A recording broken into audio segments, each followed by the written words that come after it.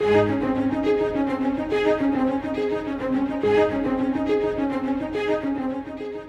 difficult days and facing dire circumstances, it is always good to remind ourselves that God is greater than all. Scott Pauley is examining the miracles of Jesus recorded for us in God's Word. Our hope is that the message in these miracles will become real in your life. Christ is enough. Let's open our Bibles and join the study now.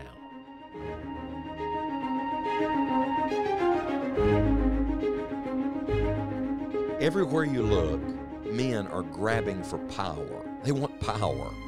And I'm going to tell you, friends, power belongs to one person. Power belongs to God. And if man has any power, it's because God let him have it.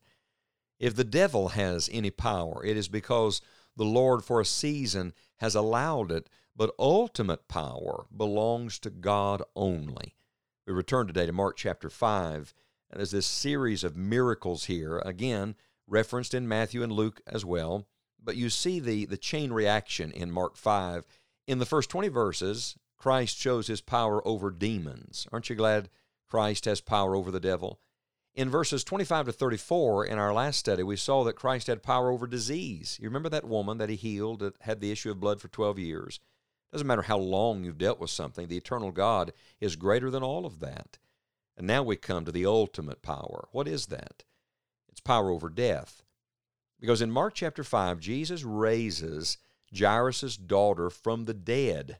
And by the way, this isn't the only time he'll demonstrate his power over death. He's going to raise a 12-year-old girl here. That's good. He's going to raise the widow of Nain's son. That's a young man. Then he's going to raise an older man by the name of Lazarus. And then he's going to raise himself from the dead. Yes, this is ultimate power. Here's the story, Mark 5, beginning in verse 22. And behold, there cometh one of the rulers of the synagogue, Jairus by name.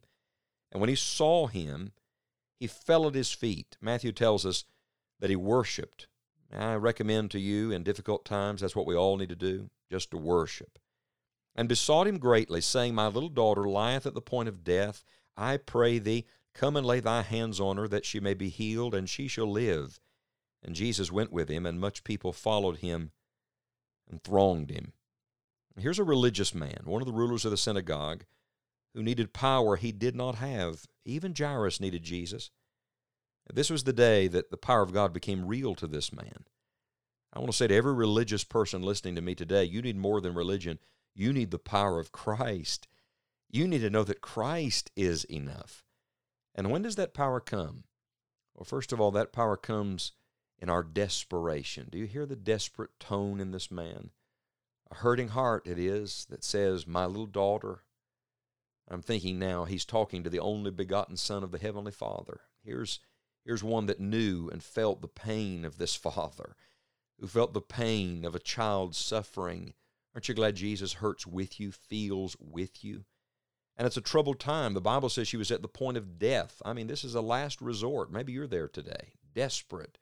I want you to know God's great power comes at the point of desperation.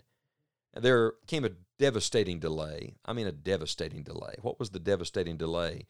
Well, it was the miracle that we studied in the last study, the woman with the issue of blood. And I can imagine that though the woman was rejoicing, Dad was fretting because this delay meant that life was ebbing out of his little daughter.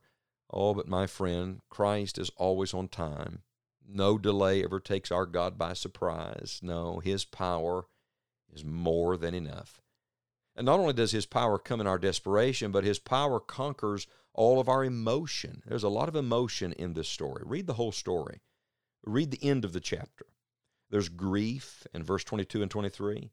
There's anxiety and fear in verse 30. There's sadness in verse 35. There's humiliation in verse 40. I mean, there's a lot of emotion in this passage. And perhaps today I'm speaking to someone that emotion is conquering you.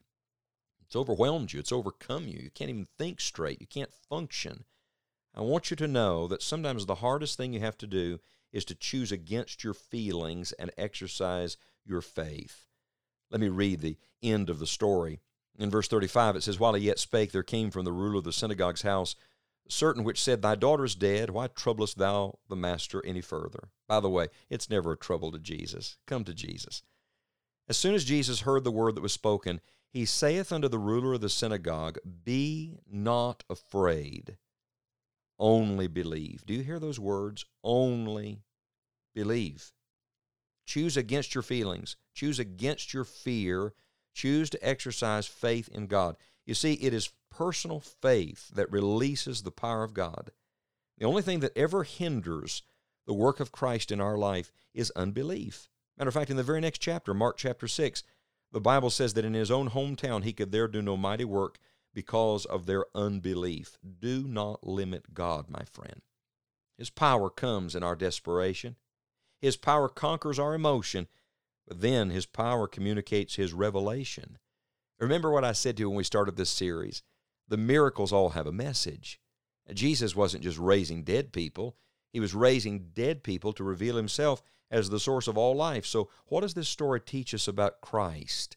What is revealed about our God to us? Well, in verse 24, he listens. Aren't you glad he listens? In verse 38, he comes. And by the way, he always comes right on time.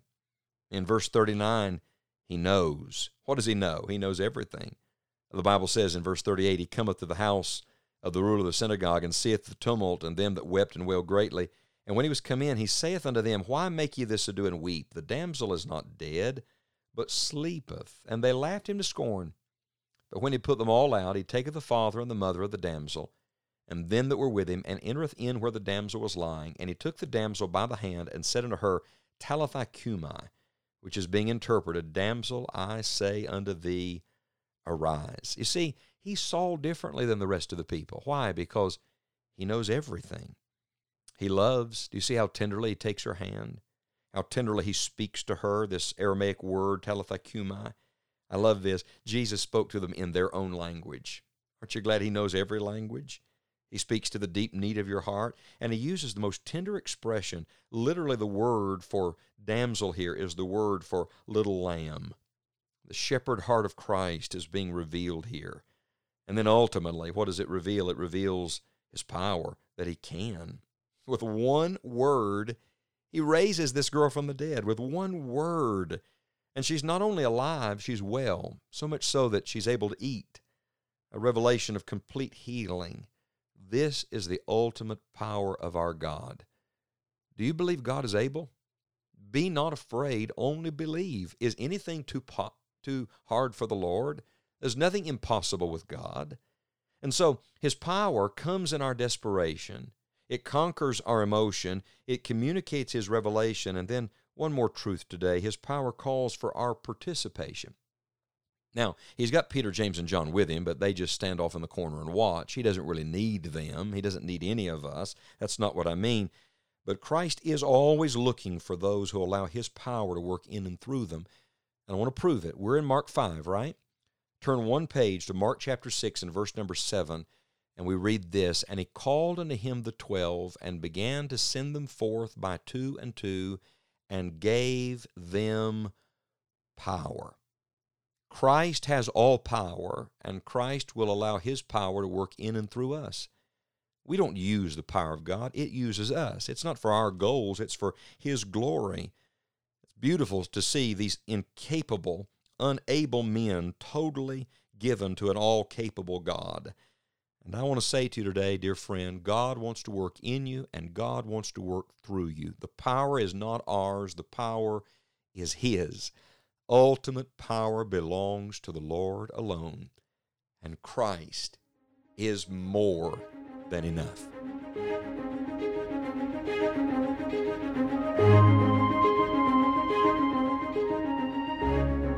What an encouragement to know that regardless of the situation, we can trust the Lord Jesus.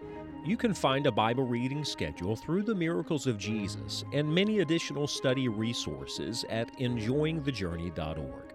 Visit us online today and let us know that you're listening. We are very grateful that you're making this journey with us through God's Word. Until next time, remember this: Christ is enough.